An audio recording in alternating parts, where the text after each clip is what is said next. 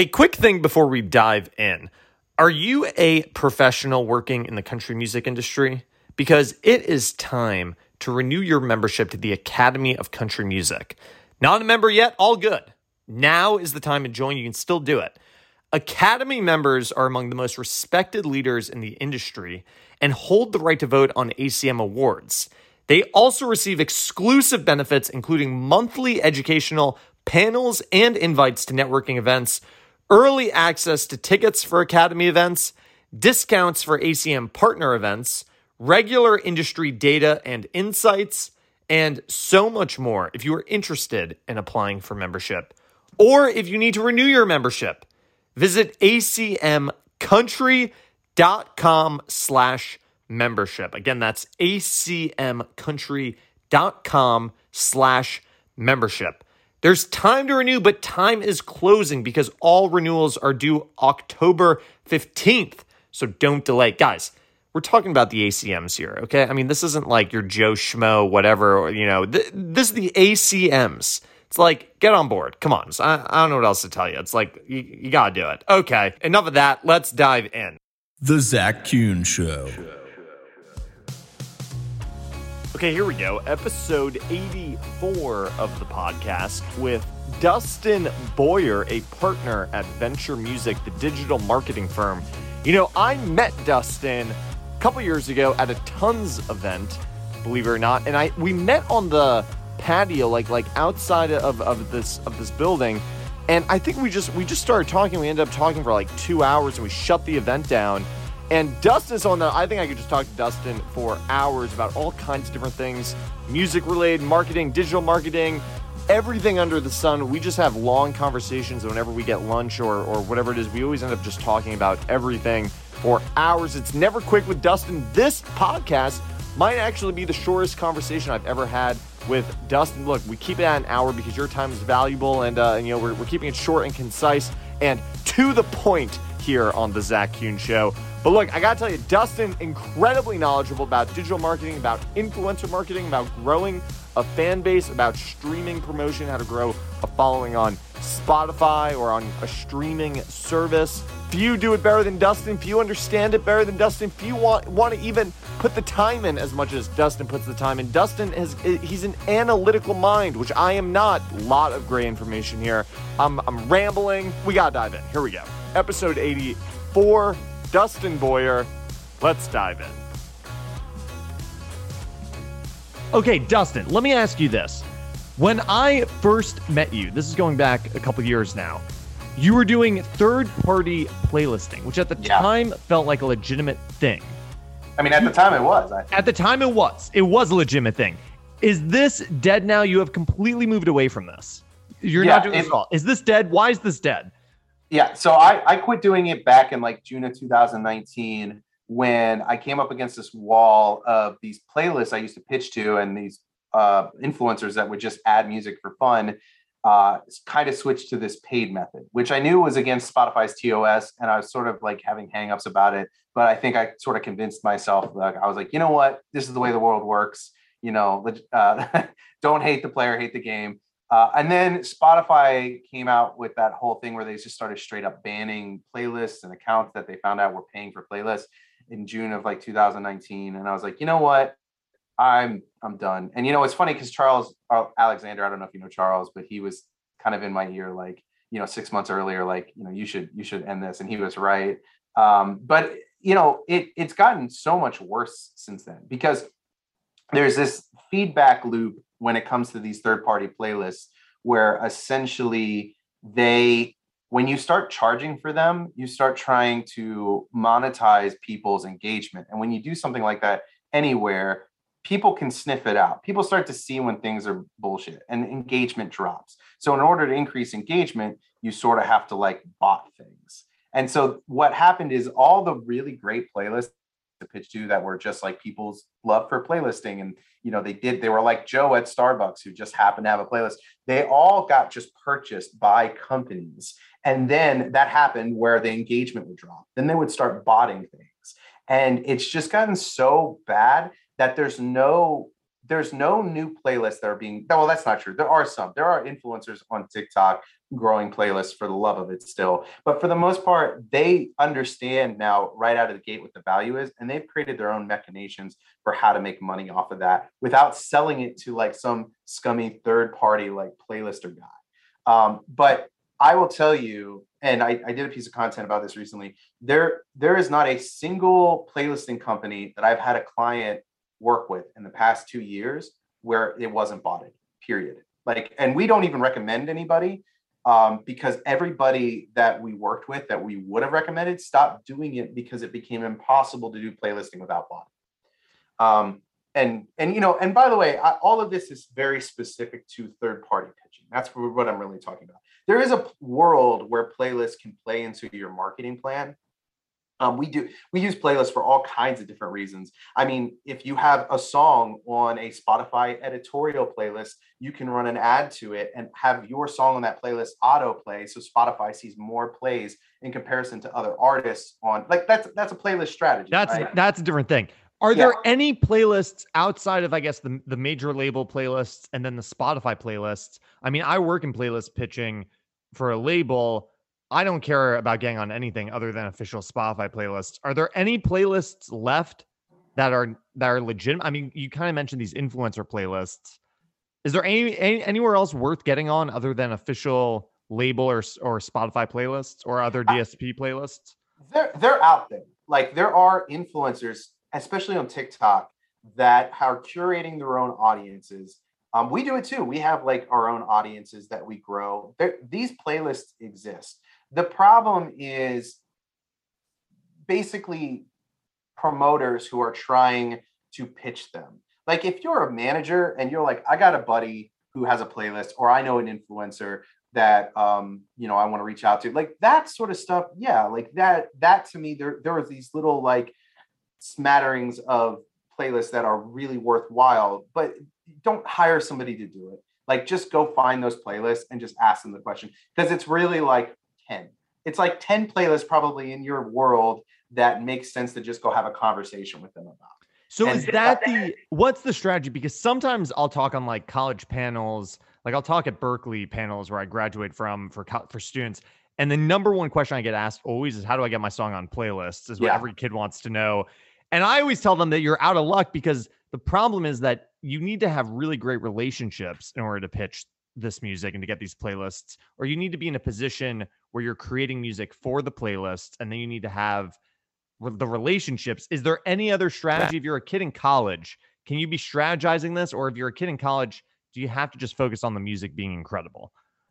Well, it's funny because asking about how do I get on a playlist it's like asking like, how do I play for the NFL, right? Like, how do I play? Like there is not like one answer to that.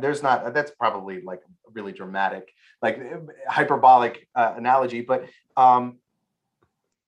you have to sort of ask yourself a question of like, well, one, what playlist do you want to be on? Because different playlists have different values, different audiences. And two, like what gets those artists on those playlists? If I had to, say in a sentence, how do you get on playlists? I would say post about your music, create a piece of content around your music on TikTok 5 times a week. Like if you really want to talk about the quickest way to get onto an editorial Spotify playlist, is that it is a numbers game when it comes to TikTok. And if you keep being creative and putting out short form video content on TikTok, eventually it's going to do well enough that you create an audience that Spotify takes notice. Like that is probably your easiest way to it, funny enough. I agree, but no one's really left. There's no one left. So in conclusion here on this little segment, there are no companies left that are doing it, because I still think there are companies doing this. But for sure. But it's a scam. It's pretty much everything's going to be a scam in this space right now. Well, and I'll tell you that, like, I have friends who work at some of those companies, and they've tried to mitigate it in a way that is still authentic and genuine. And certainly, like, they're just trying to go after playlists with real people. The problem is that it's uncontrollable. Like, you can't, if you're pitching to something that anybody can fake, and you can't always tell. Like you can look at certain indicators and be like, yeah, something's fishy there. But like for the most part, you can't tell if somebody's botting their playlist. So like I said, I've been a part of so many campaigns in a tertiary way. Like I'm working with an artist and they've hired a company, and I could point at those playlists, and sometimes it is straight up bull. Like you can be like, every single one of these playlists is completely bought. But sometimes you'll have like 3 or 4 playlists that are like look genuine and real. But then it's always weird though, because it's playlists that don't make any sense. It's like you'll be working with a rock act and they're on a classic rock playlist. And you're like, yeah, these are real people, but like this is doing nothing. But more than anything, honestly, all of that aside, like bots, is it real? Like the biggest thing is that a playlisting strategy doesn't allow you to retarget anybody. It's a dead end when it comes to marketing. There are ways to make it not a dead end. Like when we run ads to playlists for artists on their music, we know that even though the ad itself is like, hey, do you need workout music? And then we send them to a workout playlist. We know that they're going to hear the artist that we're marketing. So we can retarget those people that listen to the playlist via the ad data. And they're going to be like, oh, I've heard this song somewhere before. Like it's psychologically, it's going to be in there. And that's retargeting. But outside of that, like you get on, like you hire a playlisting company. Let's say every playlist is 100% real. You get all these streams. Then you get taken off. Then what? Like where are you heading as an artist? Have you created genuine connection with people? No, you've just kind of pushed your numbers in hopes that somehow it breaks out, but it's not radio, right? Like it's not going to just break out into other playlists like radio breaks out into other radio markets. It's similar with TikTok, where everyone's trying to get that one viral video, and that, even though that's probably more genuine than the bots that we're talking about here, that doesn't, if you don't have a fan base up, if you don't have mechanisms to capture those fans, that one viral moment is not gonna be it for you. Why are you so passionate about this? I like you. This is almost like personal. Like when you talk about this, you are so passionate about this. And then you also, there was just an article in Rolling Stone that you were quoted in about sleep music. And you've also, you've gone other podcasts to talk about this. You've written some blog posts about this. This is like you're, I just sense your passion. Why are you so passionate about bots and true playlisting? Well, man, I feel like, well, one, I used to be a musician. Then I was a manager for like 10 years. Yeah. And I do have this deep compassion for the plight of an artist. It is already near impossible to be an artist. So when you have companies or you have people scamming or taking money out of artists' pocket, it just drives me nuts. Because like I talk to these artists, when artists pay us to do a job, I lay awake at night if it's not going well, because I realize that these artists, they are giving it everything. They're not paying us, well, some of them have money, but a lot of them don't. A lot of them are just like, I scrounged for this. And so it just, I don't know. It bothers me to no end. And it's gotten me into trouble. Like when I was really a big anti-botter guy earlier this year, late last year, when it was a bigger issue. And then that Rolling Stone article came out, and then I was connected to it, and I got a lot of cease and desists and threats, death threats. Associates of mine that I worked with got those too. Oh, and it was just because you're threatening people's way of life, but they're hurting people. Like, and I can't. I don't know, man. Life's too short, like to just scam people, and I don't know. It's built into me for some reason. But even the this whole like sleep thing, it's more of a gray area for sure. Like they're not scamming anybody, but what they're doing is, and I mean, it's a company called Strange Fruits, but they're not the only one who does it. I think they're just most successful because they pour the most money into it. But what they've done is they take a 2 or 3 second clip of rain, right? Like how much, rain can just repeat. And then they made that into 25 hours. And then they cut it up into 31-second clips. So each one of those 31-second clips of rain is getting paid the same thing as a song by your favorite band, right? Like that in our royalty system equals the same thing. And that's really the problem, right? Like, people are always going to take advantage of stuff. But I'm sorry, like rain sounds for 31 seconds should not be paid the same thing as like your band's favorite song. And then do people go listen because it's like relaxing? It's like white noise. Is that why? And is that what happens? Well, see, and this is why it's even more egregious, because it's set up to be played when you sleep, right? So instead of using a noise machine, you're running it all night. So literally they went, the count that this is released on went from like nothing within 2 months, went to 10 million streams a day. Wait, what's the account? Can you find it? It's called like Sleep. And this is why I get in trouble, because I straight out say people's names. Sleep Fruit. I think it's Sleep Fruit. This is fascinating. Is it Grouper Sleep? Sleep Fruits Music. Sleep Fruits Music by Strange Fruits. Yeah. So, well, that's the playlist, and Strange Fruits is the label. But if you look at the actual songs, you can see underneath they have. Oh my God, there's like 1 million monthly listeners on this. But if you go look at the actual streaming data, it's literally, I think it's up to like 12 million streams a day. And of course it is, right? Because people are turning this playlist on and going to sleep. So every 31 seconds while you sleep is a stream for them. Is a stream for Sleep Fruits Music. This is fascinating. So does a DSP have to come in and kind of mandate this? Is that the solution? Well, it kind of reminds me, I forget the name of the band, but there was a band, what was it, like 5 years ago, they put out an album of just silence music, right? And their whole thing was that they released a silent album, and they told their fans to just go put it on while they sleep, and they racked up like 70 grand worth of royalties. And Spotify came in and was like, you can't do that, right? So Spotify came in and was like an arbiter of like, you're gaming our system. I see this as sort of the same thing, but kind of even worse, because it's not even like one band. It's just, I mean, it's a producer guy who owns a label. And, you know, I think that a lot of people I've had a couple of different spirited debates in the last 24 hours.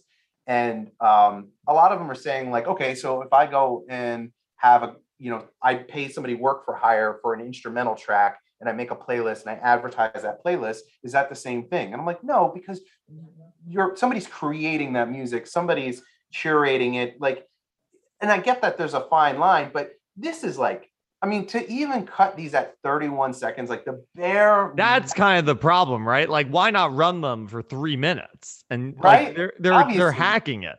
Well, and the problem is that all of this is a pie. All of Spotify payout is a pie.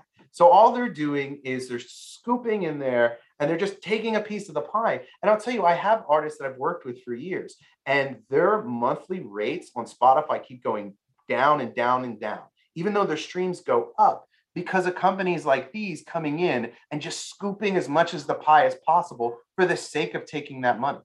But couldn't that also be because every day you've got 40,000 songs added to Spotify, and the song numbers are going up much faster than the subscriber numbers are going up? But this is contributing to it, right? These rain douchebags. Yeah, and look, you're not wrong, and I think that's what a lot of the arguments have been. It's like, dude, you can't, like, there's so many songs. This is a drop in the bucket.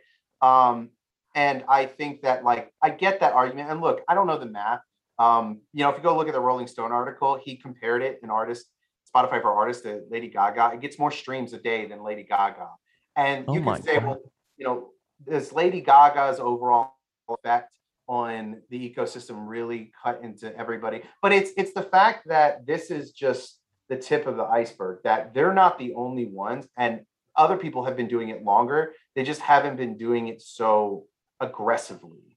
And so they haven't racked up the numbers. But, I think that if Spotify were to address this and say like, hey, we have to fix this, I guarantee that the rate would go up. If they were to say, hey, you can't do this unless it's a 4-minute track, everybody's rate would immediately go up. Very interesting. Okay, I feel like we're only scratching the surface here, but we've got a lot to talk about, so we have to move on. Venture, talk to me about Venture. So you were originally working out of the same building as Venture Music, and then eventually you joined, and now you are the media director and you're a partner in the company. How did you guys come together? Was it because you guys were working on similar things in the same location? How'd the partnership come together? Yeah, we had similar epiphanies. Me and the other two partners were all managers for about 10 years. They were honestly more successful than me. They had American Aquarium and Delta Saints, and they were having a lot of really great success. And we all sort of had our experiences in management, and we would hang out and we'd commiserate about it. And then we would talk This is Chris about Nardone and Brian and Brian Massengale. Yeah. And at the time, it was just the two of them, right?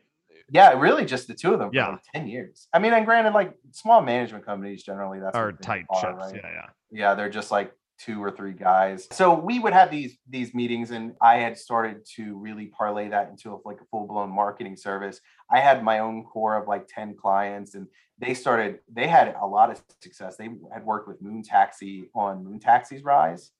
And so like they ended up having so much success that they were just like, we have to move into this space. Like this is where we want to be. Chris came to me and said, we're making this move. Do you want to be a part of it? And I was like, only if like I'm a partner. And so, yeah, we formulated back in like June of 2019. Like that's when we decided like, let's do this. And the company dropped all of its management clients. I dropped all of my management clients, which was like sort of depressing and also like very freeing at the same time. But I mean, I'll tell you, man, like management, I know I'm going to get in trouble for saying this, but I think in a lot of ways, it's riskier than being an artist. You have so little control over your career and your assets that artists have the option to say no to things, but managers, like the deals they cut. I mean, if you think about it, like if I have an artist who's doing nothing and I build them into a multi-platinum star. Yeah. In any other industry, that would be equity. If I built your business with you, I'm a partner, just like I'm here at Venture. But when it comes to artists, that's just not how it works. So what happens is, and I've got friends, and this happens all the time, where they'll pick up an artist and the artist will fire them or something will happen, or the artist will just quit. You know, that's what happened to me. I built an artist into a touring machine making $500,000 a year. And the artist showed up and was just like, I don't want to do this anymore. I didn't even blame him. I was just like, yeah, like, live your life. But that was half my salary that walked out the door. It's nuts. It's like the iPhone walking into an Apple board meeting and being like, I don't want to be an iPhone. There's almost like this taboo that you can't have a cut of what you helped build and were such a big part of, right? Like, isn't it like it's weird, right? Like it's weird that it's interesting that there is this idea that like you don't have ownership in something that you were such a big part of because of the artistic integrity behind what, right? Like, what am I trying to say here? Which is what you said. It's interesting, right? It is weird, and it's like laden in art, so you can't push it because then, I mean, even the deal that they ended up cutting with Taylor Swift and trying to hold on to whatever value and whatever deal they cut with her, their fans, you know, they will fight you. Like and I'm not to say like, I don't know that situation. And for all I know, like, I don't know who's in the wrong and who's in the right.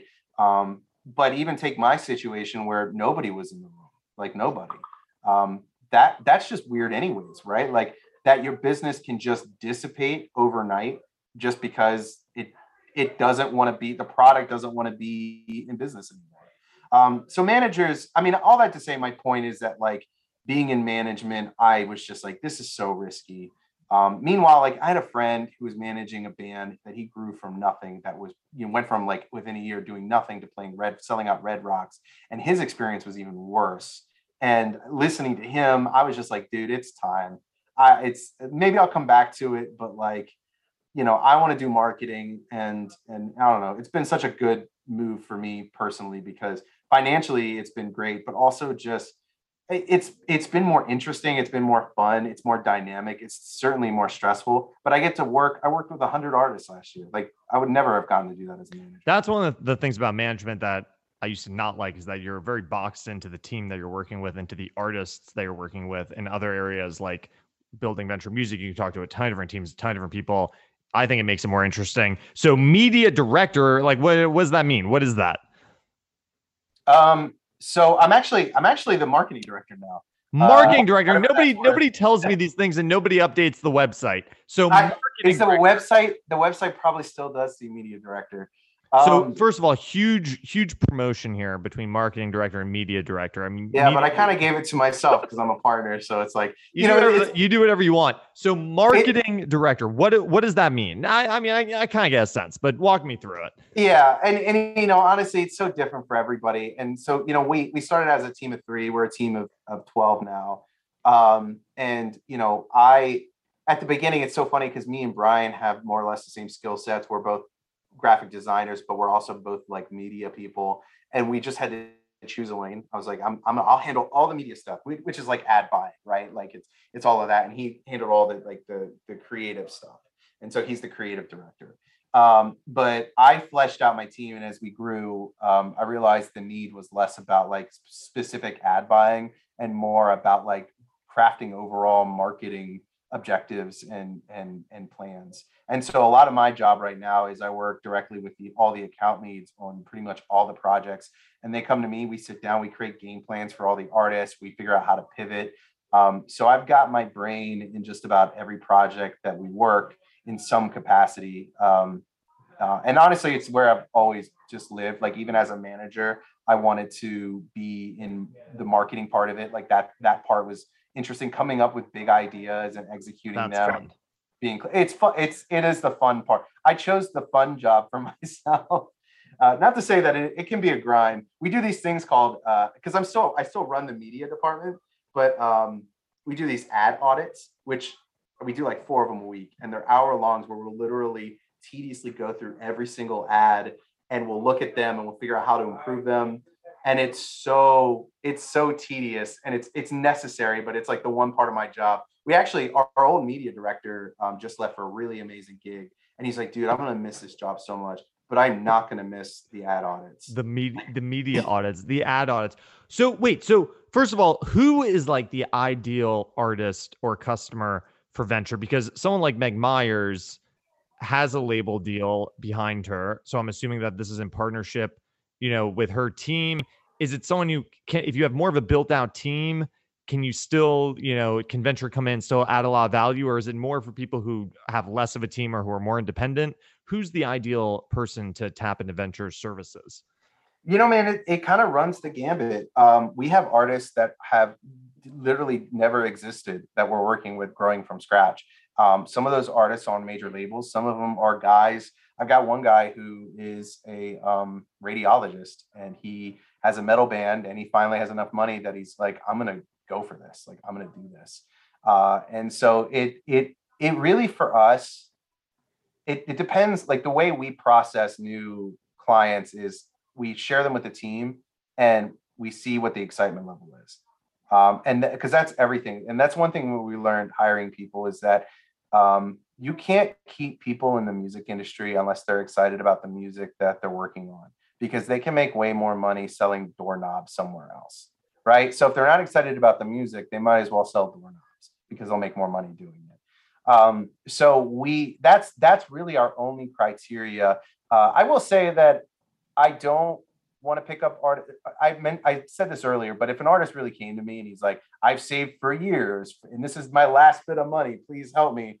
I don't even know if that's even a smart way to hire, like to spend your money on one company. Like you're better off just spending your money on like a friend to help you do everything, So, but for us, somebody with a budget, I mean, to the extent of being able to advertise, it's not that we don't have organic strategies. I mean, a lot of what we do is contingent on being able to, grow organically on TikTok. And like we have a really robust social team that works with artists to grow people organically. But at the end of the day, we need the ability to throw gas on the fire to make things happen. And so, we're not necessarily a cheap service, but I will say that we are definitely cheaper than some of our competitors. We've definitely come in with some of our competitors have been around for 20 years and really disrupted things, because a lot of new marketing companies, what they try to do, and there's nothing wrong with this,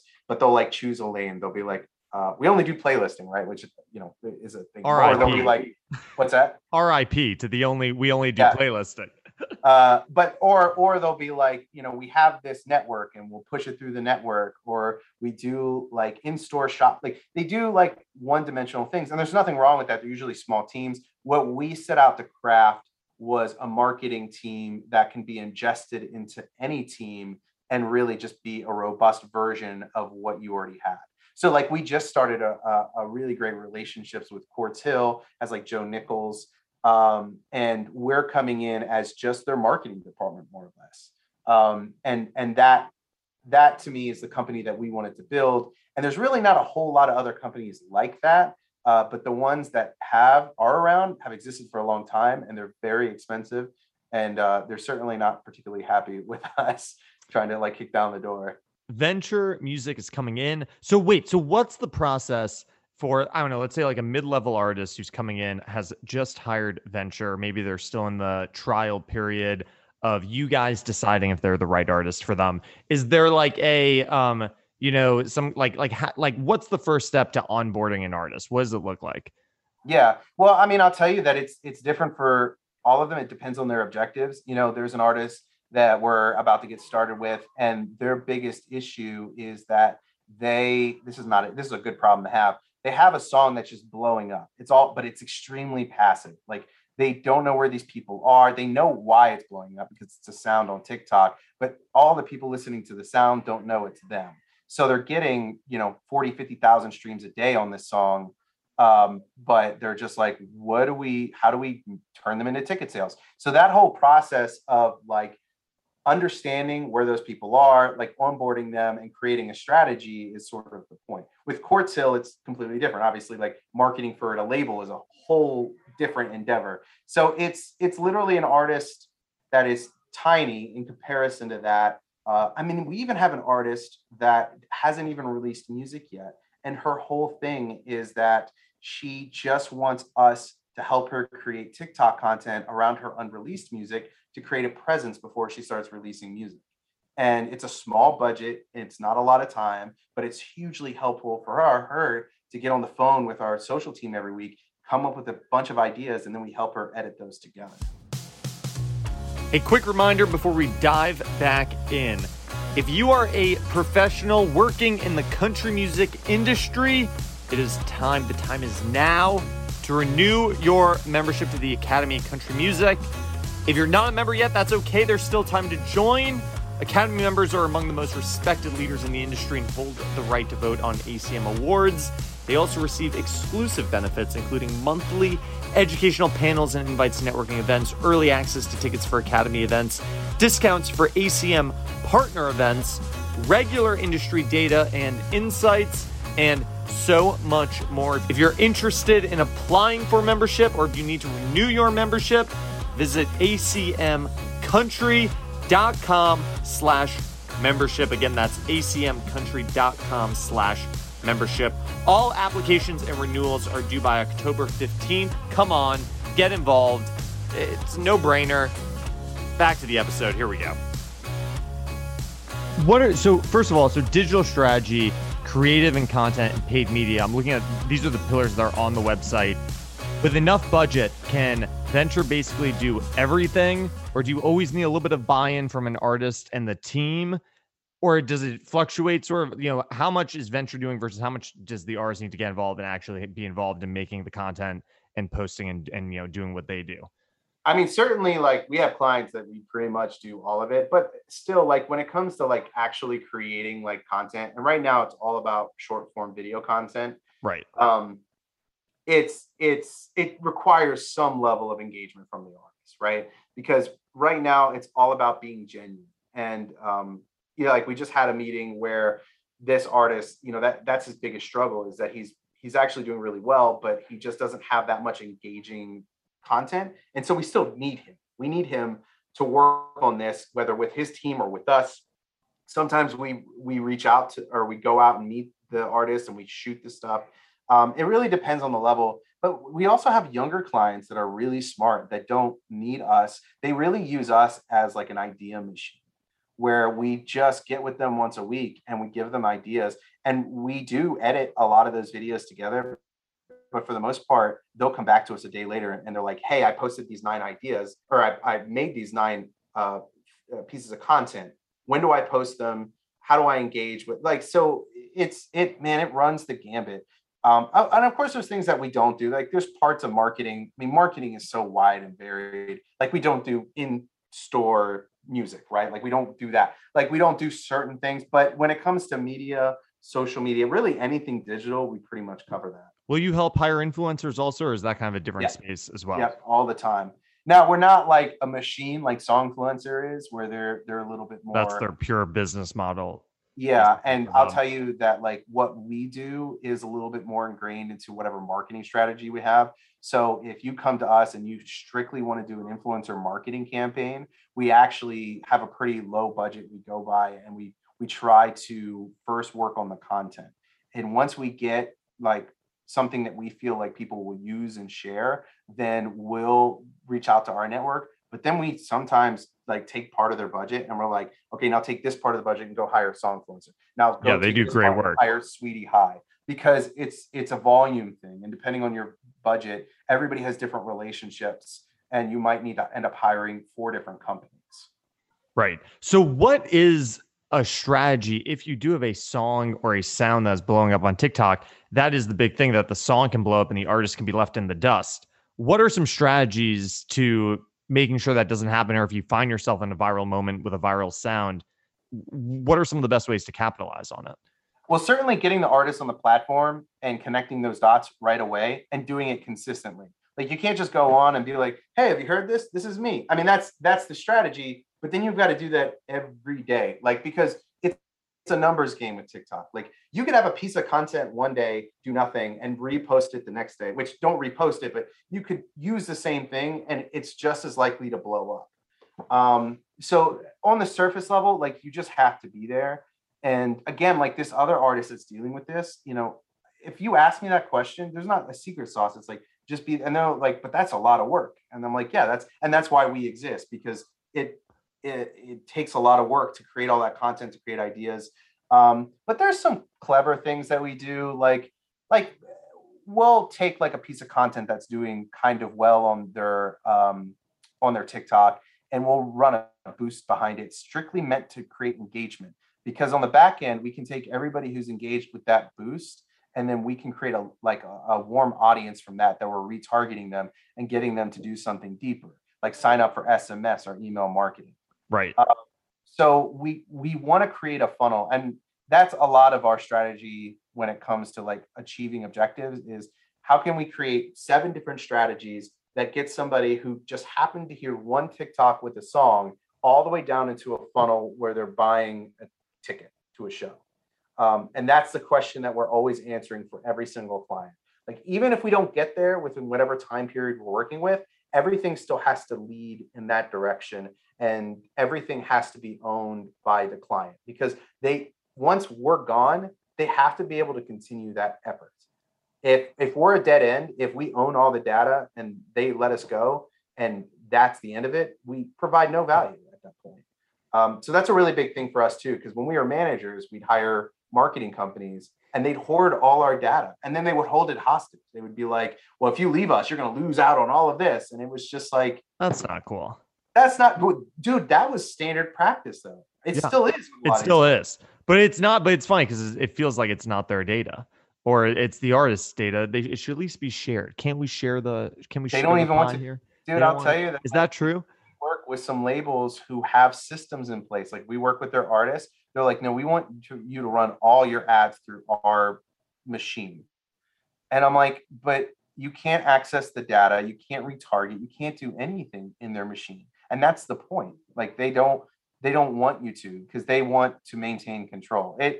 It's a bummer for sure. I mean, it's another reason we got out of management, because our major label clients, the marketing that was done at the major labels for some of our clients they're just bad. It was just like, they would just throw up at copy. The funniest thing is copy, you know, the writing. Captions, what you write. Yeah. Like, that was not even considered important. Like, literally, and you probably see it all the time on social media, all the copy is like, my song, this, out now. Like, it's all that. And when we were like, hey, can we do something else? Like, everybody else that says this, they were just like, no, that's the copy. Like they, in the Is there something, I think you see this a lot with maybe people, or I don't know, I think you just see this a lot where I feel like when you go song out this date, that's very like me, right? How do you think you create content that's kind of for you, for the audience? We know how it's done, but like, what are some tips to not be like, hey, pre-save my song, which is all about me? How do you flip that message so you can still get your audience to take action, but make it about them and to make it something that they're going to be engaged with? I mean, it's 100%. Yeah. So first thing, it's disruption. And disruption doesn't always have to be a half naked lady, right? Like disruption can mean a lot of different things, but you have to be disruptive. And it goes back to them wanting to use the same copy over and over again. People, when they're on their feed, whether it's TikTok, Facebook, Instagram, every time they get on, they're programming themselves on getting better and better on what to skip. And so the more your ad looks like everybody else's, the more likely they're not going to pay attention. Even if it's a song they don't even get to the song, especially on TikTok, man. Like they scroll up and instantly, if they read that it's an ad, they just go. They don't care what the message. And TikTok knows in the algorithm by fractions of a second, if you're hovering on a post or if you're moving quick, like the algorithm gets so tailored to you that they know in seconds whether you want to watch something or not. But anyway, okay, so disruption, and then the next thing you want to think of is once you disrupt them, there's sort of like there's an immediate disruption, something that catches their eye, and then there's like an aftermath disruption where you have to then keep them for more than 3 seconds. So usually, we like to include a hook, and a hook doesn't always have to be like really clickbaity. It can really just be something relatable. Honestly, going the relatable route is usually the best way for artists because their music generally is relatable. Well, most of the time, right? Like good music is often relatable. So getting them to understand what your song is about right out of the gate, and even trying to make it as personal as possible. Like, hey, my mom died last year. This sounds exploitive. That's a bad example. But you know what? Let's go with it. That might be a good example, actually. Right? Like my mom died last year and I wrote this song about it. Okay, like all of a sudden, everybody can relate to that, whether your mom's dead or not. Like everybody relates to that immediately. And so they're going to stop. They're going to be like, okay, what's this song? And then, of course, if the song is good, that's the moment for your music to shine. So once you get through all those initial moments, then finally your music has to stand up or not. But that's what that would be that's what we do. And it works. It for sure works. Do you think, early on, it felt like it was maybe easier to go viral on TikTok? There was less clutter and maybe the app was a little underdeveloped. Do you think today, is there still room to become a Charlie or an Addison or to have massive growth? Is it a lot harder now? Do you see it getting harder?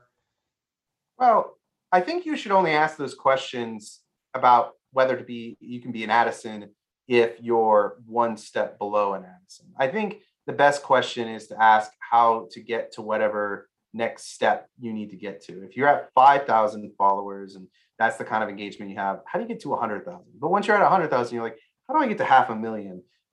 But there is room for all of that. It happens all the time. I'll take an artist that when we started working with them in February, they were already doing fairly well, like 15, 20,000 followers on the platform. But they were reposting a lot of content. They actually had a really great audience on Twitch, and they would take a lot of that content and repost it. And so we got them to do a little bit more kind of like microphone up to the screen, get to know them a little bit more. And then with the question was like, let's get to 100,000. And then we had a couple of pieces of content. And it was funny because it took us forever to get to 100,000. But once we got to 100,000, they were like in a groove. And then it was about consistency. And we finally hit on an idea that would consistently drive 1 million to 7 million views per piece of content. And now they just, within the last 2 weeks, went from 100,000 to 600,000 followers. Can you share who this is? Or is it private? Their name. I don't know if they're going to be mad that I shared it, but I'm sure they won't even watch this. No offense. They're just not in Nashville. Or sorry. That's not what I mean. I just took it to mean that the artist probably, whatever. They've got their own stuff going on. Yeah. No, I get. Okay. Couple rapid fire questions here. What is something that your clients do that pisses you off, and what is the way to win your heart as a client? As a client, man, that's a tough one to answer because I have to say it the right way. Well, what is the best way? Let me phrase it differently. How can someone be the best client for Venture Music? Because you want to get the most out of Venture, to have you guys motivated to, how can a client be a good client? Yes, which is, in my opinion, a good client is somebody who gets the most value out of us. And that's somebody who works their ass off. Like, we are accelerators of what you're already doing. So the more you're doing, the bigger impact that we have on your career. So many artists that work with us drag their feet on getting things done. And at the end of the day, if things aren't done, we can't do anything. And honestly, it's sometimes our job to figure out who those artists are. But we don't always know, right? Like, sometimes you just get to work and you're like, oh man, it's taking them weeks to get us. And then when they finally get it to us the day later, they're like, why isn't this done? You're like, yeah. But for sure, it's like, it's not, I've said this to potential clients too. Like, if I kind of sniff out that they're not ready for us, they're not putting in the work, I'm like, you're going to waste your money. Like, I'm saving you money by saying no to this. And it has nothing to do with your music, but you haven't done this. You haven't done this. You haven't done this. Go do these things. Like, that alone, me telling you to go do those things is more value than I can provide if you were to hire us right now. And do people get defensive, or do people kind of respond to that? And how often do people go off and do those things, then come back to you? Actually, people really don't. Like, when you're honest with the artist, like, I've never had somebody be like, how dare you? Like, ever. It's actually wild to me, because I sort of made this decision last year to just be upfront when I say no to people on why. And it's never backfired. And I think that there maybe is a lack of honesty in the music industry that maybe these people appreciate. Honestly, a lot of them do go and do it. Like, what's something that you'd have to set? Like, what are a couple things that you would need in place in order to come in and have Venture, take over and make the most of it? I will look at their posting history. If they want us to come in, especially social media management, if they want us to come in, that's the thing we say no to literally 90% of the time. Because if they're posting and their content isn't at a level where they need help managing it, is such a waste of money. So I will say no to that 90% of the time. If they aren't already on a platform and their expectations, like, I want to get to 500,000 followers and I want to hire you for 3 months to get me there. All right, it could happen, but like, you haven't posted anything ever. So how do I know that you're going to be posting enough for me to help you get there? So why don't you go ahead and create an account? Here are some ideas, and I'll send them over a list of ideas. Just try to knock some of this stuff out. And if they do it and come back, honestly, they usually end up being like, they're like, look, like, can you help me do more? And it's good. And if they don't do it, I save them money, And, right. They weren't going to do it anyways. Right. And that's the thing too. Like, there's a lot of people who just want to throw money at stuff, and you have to smell those people out, because it will always fail. And they're usually the people who then, when things aren't going well because they're not doing the work, are the litigious type. And so it's really easy to be like, if they're not doing the work, that's like a red flag where it could solve all those other problems. That's okay. What do you think is one of the biggest mistakes that you see digital marketers making today? Not targeting people that are retargetable, first and foremost. Like, and even I would love to take that question from the standpoint of the manager too, because the manager is almost oftentimes the marketer, and they're usually hiring small companies that are doing like those little one-off things. But it goes back to, don't hire companies that dead end your data. Like, if they have their own closed off ecosystem that they're going to push your numbers and never tell you who those people are, don't hire them. Like, I've been on the other side of that so many times where they're like, we hired so-and-so, and then like, here we are 3 months later and all of that stuff is gone. Like, that is literally 50% of the people that we worked with have hired a company like that. So just don't. Everything you do has to be retargetable. Every person has to at some point be able to get to be a ticket holder or a merchandise buyer. If you can't make that connection with anybody you're marketing to, then it's a waste of time and money. That's my biggest piece of advice, because I see that over and over again. Because honestly, people don't understand what their objectives are. They're like, I need my numbers to go up, and that's fair. I get that. I get the, like, I need my numbers to go up, and that's certainly. But like, you sort of have to dig down, like, why? It's like people, like, you want more money. Like, well, why? Like, why do you want more What are you money? gonna do with the money? Why do you What want? are you gonna, like? What is it? How are things gonna change? Like, what is money except what you can spend it on? Fair enough. Okay, wait. So how can people get in touch if you think you are an artist that's right for venture? You've got everything going on already.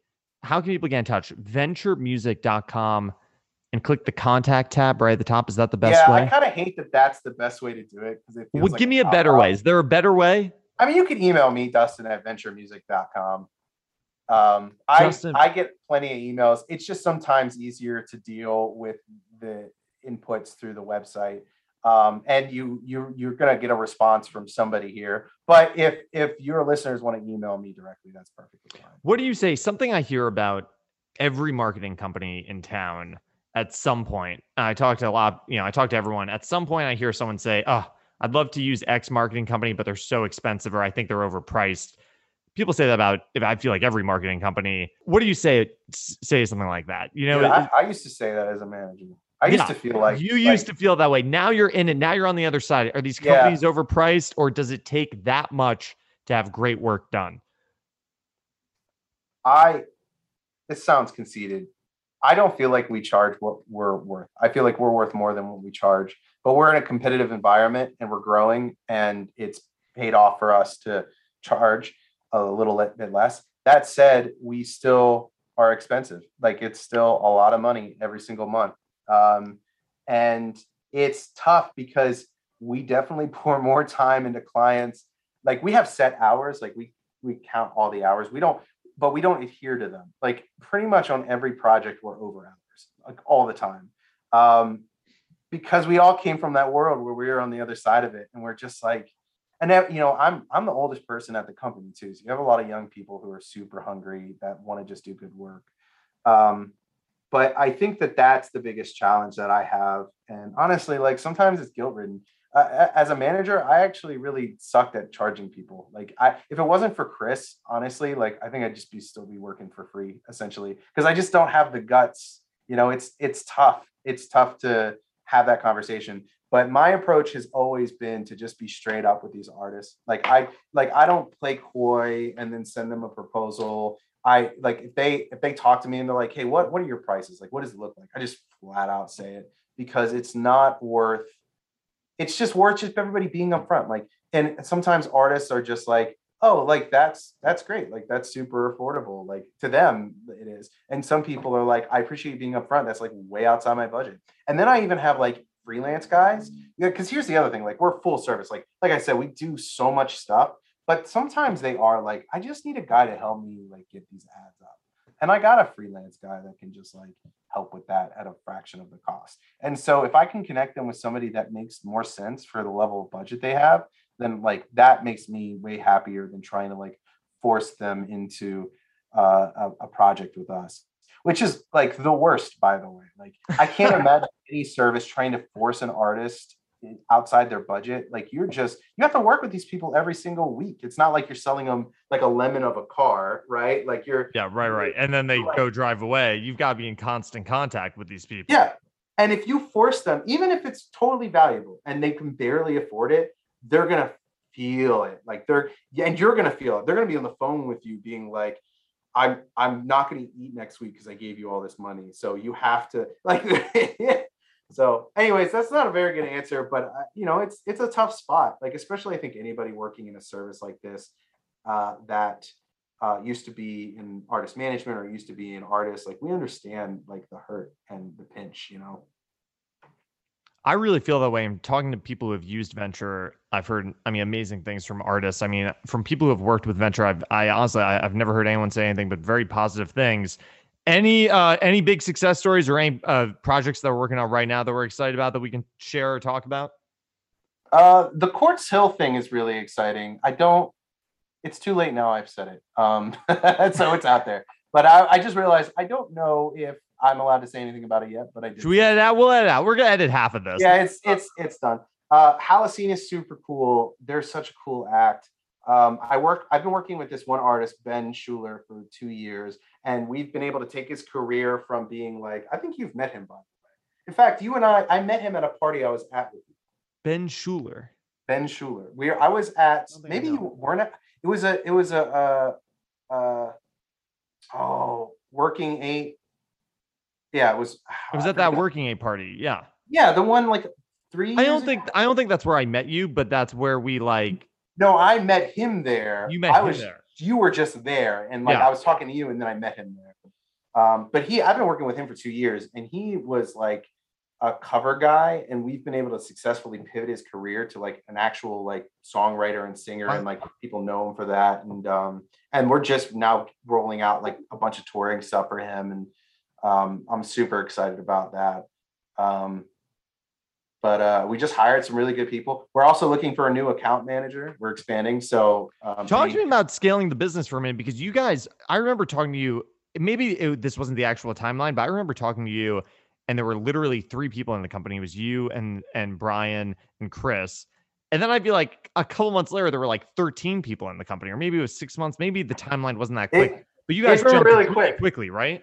Yeah. I'll tell you this, that I often say that the easiest thing about this job is marketing artists. That scaling and running the business is hard, and none of us have done it before. So we learned a lot of really hard lessons. Like our service last year was really one-dimensional, because that's the way we thought it was going to go. And it wouldn't have been bad, except that we were really, really, really good at running strategic and clever ads in ways that nobody had ever thought of.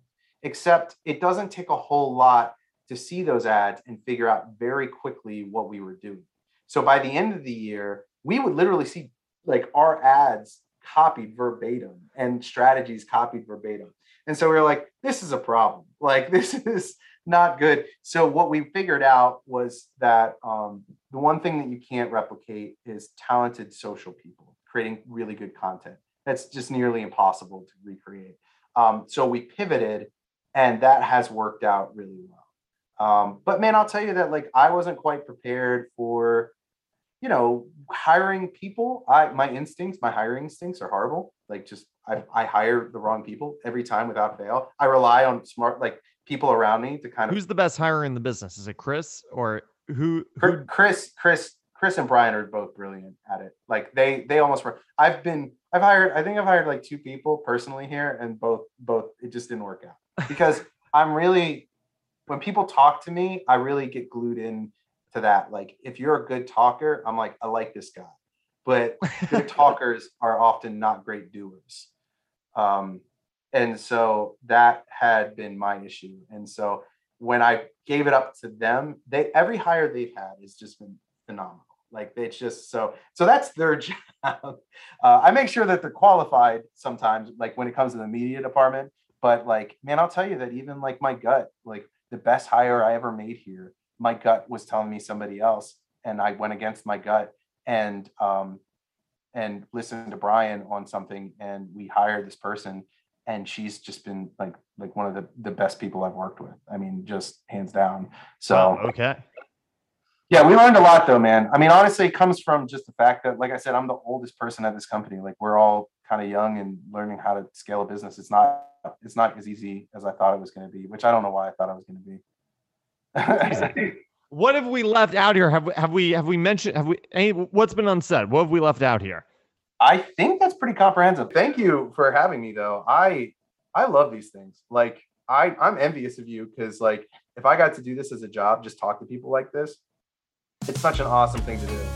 Wow, there you go. Dustin Boyer on the podcast. Thanks for coming on. Thanks for listening. And hey, if you need to get a good night's sleep tonight, check out the sleep sounds on Spotify that Dustin's very anti.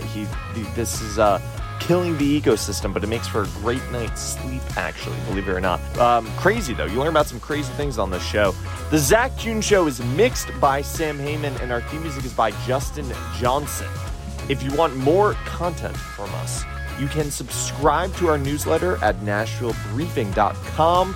or you can follow us on socials, everything at Nashville Briefing. The Zach Kuhn Show is part of the American Songwriter Podcast Network, and we're proud to be part of it. It's a great network with some great shows. Go online, check it out. And you know what? I think that's it. We'll see you next time. Thanks for tuning in, and bye.